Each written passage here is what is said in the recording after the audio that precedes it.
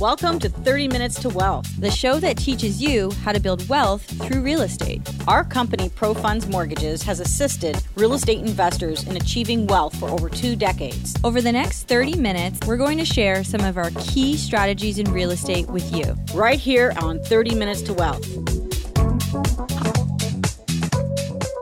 We're here with our guest, Andrew. Andrew, thanks so much for joining us today. Hey, thanks for having me on. You are such an inspiration to me. I've been watching you now for the last, 7-8 years. And it's incredible what you've done. Your planning and how strategic you are and how smart you are about your investments and how you actually take them to the end and actually make a lot of money. So I'm so excited to have you here today and share with our guests your trade secrets. And I can't wait to get into all of this. Thanks, Rem. And we know you're so busy lately. And, we've been very fortunate to have you as a guest on our season 1. But for those who maybe haven't seen you yet, tell us a little bit about yourself. I got in, Carmen, as you know, I got into real estate investing in about 2011, bought my first property. I've done a bunch of things. I kind of started in the mortgage business, got my license, worked with you, obviously. In that time period, I bought some properties. I tried some things, tried to develop a property. Didn't work out. I lost a little bit of money in Ohio. I invested down there. I told you not to do that. She told me not to. A lot of it was learning. It's not like I've had it figured out the whole way. And I've sampled a lot of things throughout this time. Before I got to this point where I kind of started to figure, hey, this is what I really enjoy doing and where I really can see a plan coming together for myself long term. Doing it. So, now I do a lot of renovations, mostly with the goal of keeping, but I do sell some of them. So, what I thought we would be talking about today would really be, getting into how you add value to real estate, whether it is an investment you're keeping or selling or even your home. Yeah. And I think the topic today, it is a really hot topic. A lot of people are wanting to branch into doing renovations, but it's a little bit of a scary thing to jump into. Yeah. Without knowing exactly what you should be doing. So we're really fortunate to have you share some of your key kind of industry tips and your knowledge and experience with us about how to find areas to invest in, how to work with trades, best places to look for. What not to do. Yeah, exactly. So let's start off with that, Andrew. Why is it so important to do your due diligence when you are looking to purchase a flip or a renovation property? Well, the reason it's so important is because there's a million ways to lose, right? I mean, of course, there's big money to be had in real estate, and look around, look at all the people who are making money in real estate. People who are buying and selling a property a year later and making money. People who buy a renovation, they don't even do a fantastic job, but the market went up enough that they make money. So I think a lot of people see that and they think, hey, I got to get into this. I'm going to make money. I'm going to do well. And yes, as long as the market keeps going up, chances are, as long as you do a reasonable job, you should break even, maybe make a little bit of profit. That seems to be what's happening, but no one can guarantee that in the long run. Right. But you don't do a reasonable job. Everything you do is perfect. Yeah. My strategy is more like make it the nicest house in the neighborhood. I know that kind of goes against some other wisdom out there, but I always like to make mine the best. So making sure that yours rents even if others don't, right? So you're looking at a market that maybe doesn't have a lot of occupancy. Maybe it's a high vacancy rate, but somehow your properties are the ones that are renting. Maybe you take better photos, combined with a better product and better marketing, and all that comes together and you rent when others I love don't. what you're doing. I love what you're doing. So to go to your question though, why is it important to have a plan? I'll give you an example. One of the trades that works for me, I won't give any specifics, but he had a realtor and the realtor was telling him, hey, I'll show you some properties. We'll help you find a project. And the client, my trade, he actually went out and found his own and he didn't use his realtor. And I'm not plugging realtors intentionally here, but I am, I guess. His realtor advised him not to buy it, but he bought it anyway. He did all the work for 6 months and he made $2,000. Well, at least he made $2,000. At least he made money. Hey, but this wasn't his first. This wasn't his first reno. This is a guy that's done probably 25 flips. Right. So I wonder what the problem was. He didn't have research. He didn't know what he was going to sell it for. I mean, you have to know what your product is worth when you're done. And if you haven't done the research, if you haven't gone out to see other properties, your comparables, go find your competition. What are they doing? And what do you need to do to get there? If you know very confidently what your end product is worth, but if you're not absolutely crystal clear, there's definitely a way to lose money there. And I've lost. That's the thing. Like I've made those bad decisions. We've all lost, right? That's part of the learning curve in any business or any industry. You go through it It depends on how hard it hurts though and how the hit is. So Andrew, for those that are kind of newly venturing into this type of investing, what can you recommend or some main tips to find a suitable property and make sure that they're doing things right from the beginning? Well, one of the things that's been helpful for me is I'll find a local real estate investor group. You can find them. You might have to go to conferences. Find out who's meeting in your area and what they're doing. So start studying them. That's how I started. So it's all about really knowing the area that you're investing in. Yeah, know your area. Find out what that area needs. Like some areas just have a huge lack of rental properties. So if you can create extra units, or if you can add, basement apartments, things like that, there might be a huge opportunity for you. Maybe you work with a specific realtor, but make sure you're going to see, if you're just getting started, you're probably going to need to see like 20 plus properties before you're ready to make a decision. This is not a passive investment. This is going to be a lot of effort and work, specifically when you start. There's a lot of energy and time that goes into it at the beginning, and then eventually it gets easy. It gets easier. It gets a lot easier. To start, you can't have a full-time job and do this full-time. I wouldn't say that's true. I think that you've got to be willing. You got to decide how important it is to you. Sure, if you have your own home and you just want to add some value to it, stay tuned. We're going to talk about it. Yeah. But if you want to transition into, like, say, flipping houses and, say you do renos and you refi and get your money back and you keep doing it, those strategies take time and learning. You have to decide. So it's called a side hustle, right? So you said refi. So people, let's just quickly touch on that topic, because you said, you're gonna buy, you're gonna refi and go out. So for our viewers to understand what that is, it's actually purchasing and then you refinance institutionally, and then you can use some of that money to move on. So what I've done a lot of, which has allowed me to acquire extra properties very quickly, which I wouldn't have been able to do otherwise. I would buy a property, I would renovate it, I would go back to the bank. They would give me a higher appraisal. You're going back to pro funds, right? Going back to the pro funds. We know that. I just say the bank. Yeah. And then they basically give me 80% of the new value. Yes. So an appraiser comes out.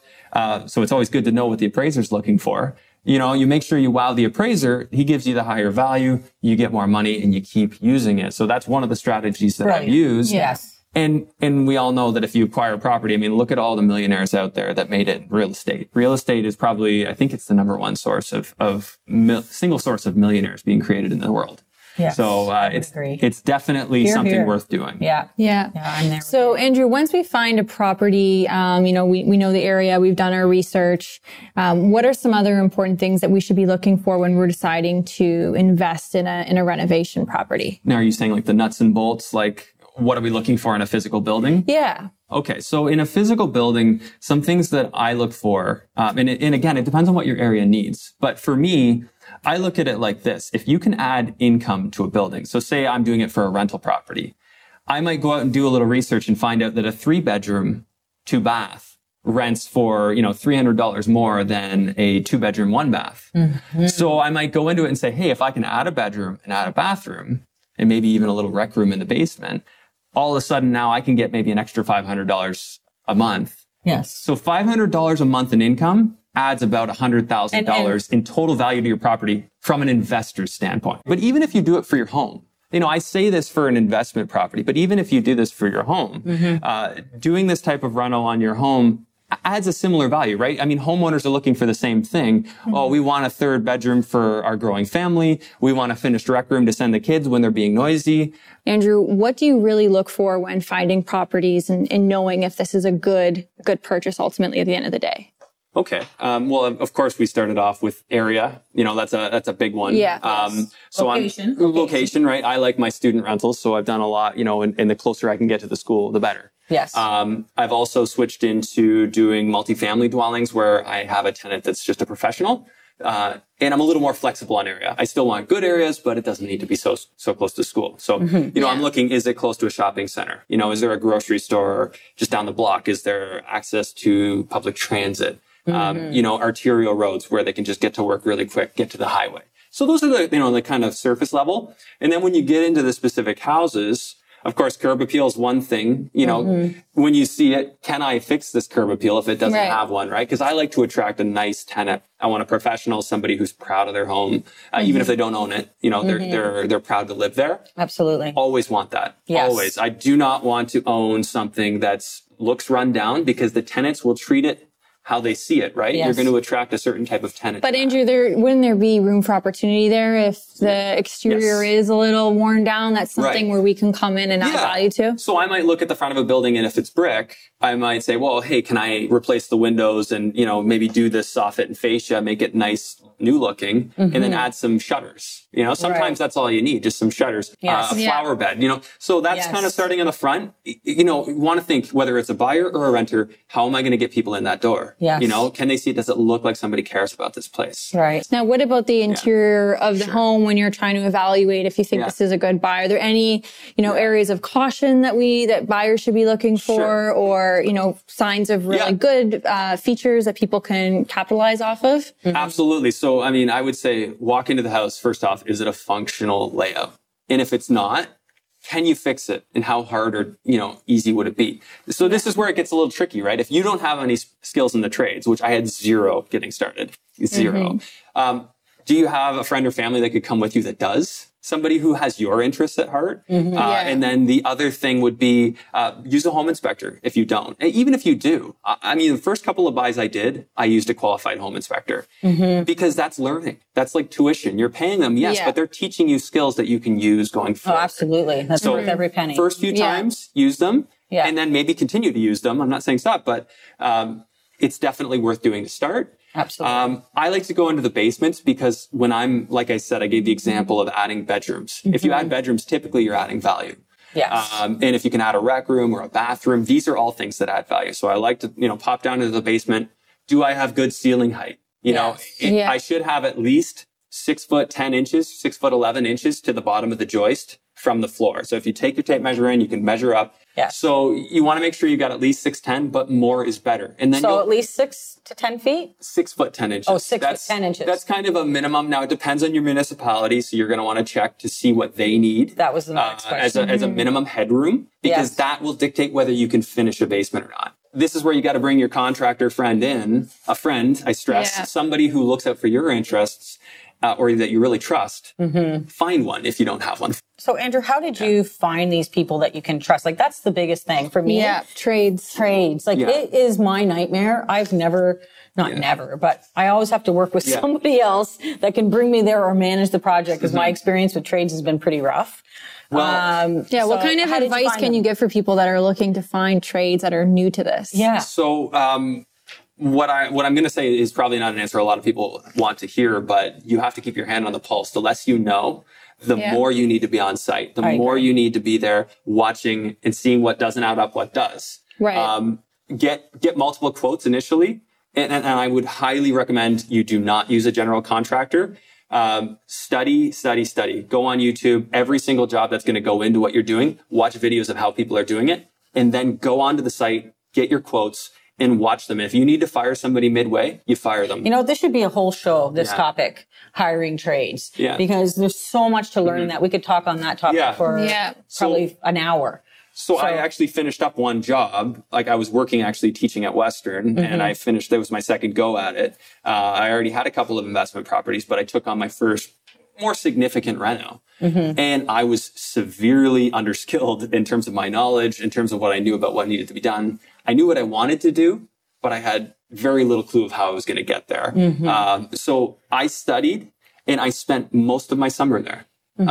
For those people who work full-time jobs, it would probably be advantageous for you to pick something close to home or close to work in your own that backyard. you can pop over on work breaks. If your work can give you a little flexibility, check in on it every single day. So if we do need to hire trades or a general contractor, do you have any tips on how that process would be? Like if we don't have the time to necessarily spend on site every day? Because it is a lot of work, right? You're going to sleep on the concrete. No, and I know not everyone's going to. I'm going to tell you that it's a major cost savings to not have a general contractor. Yes. That being said, there are good general contractors out there that are honest and will take your interest to heart and will make sure you finish profitably.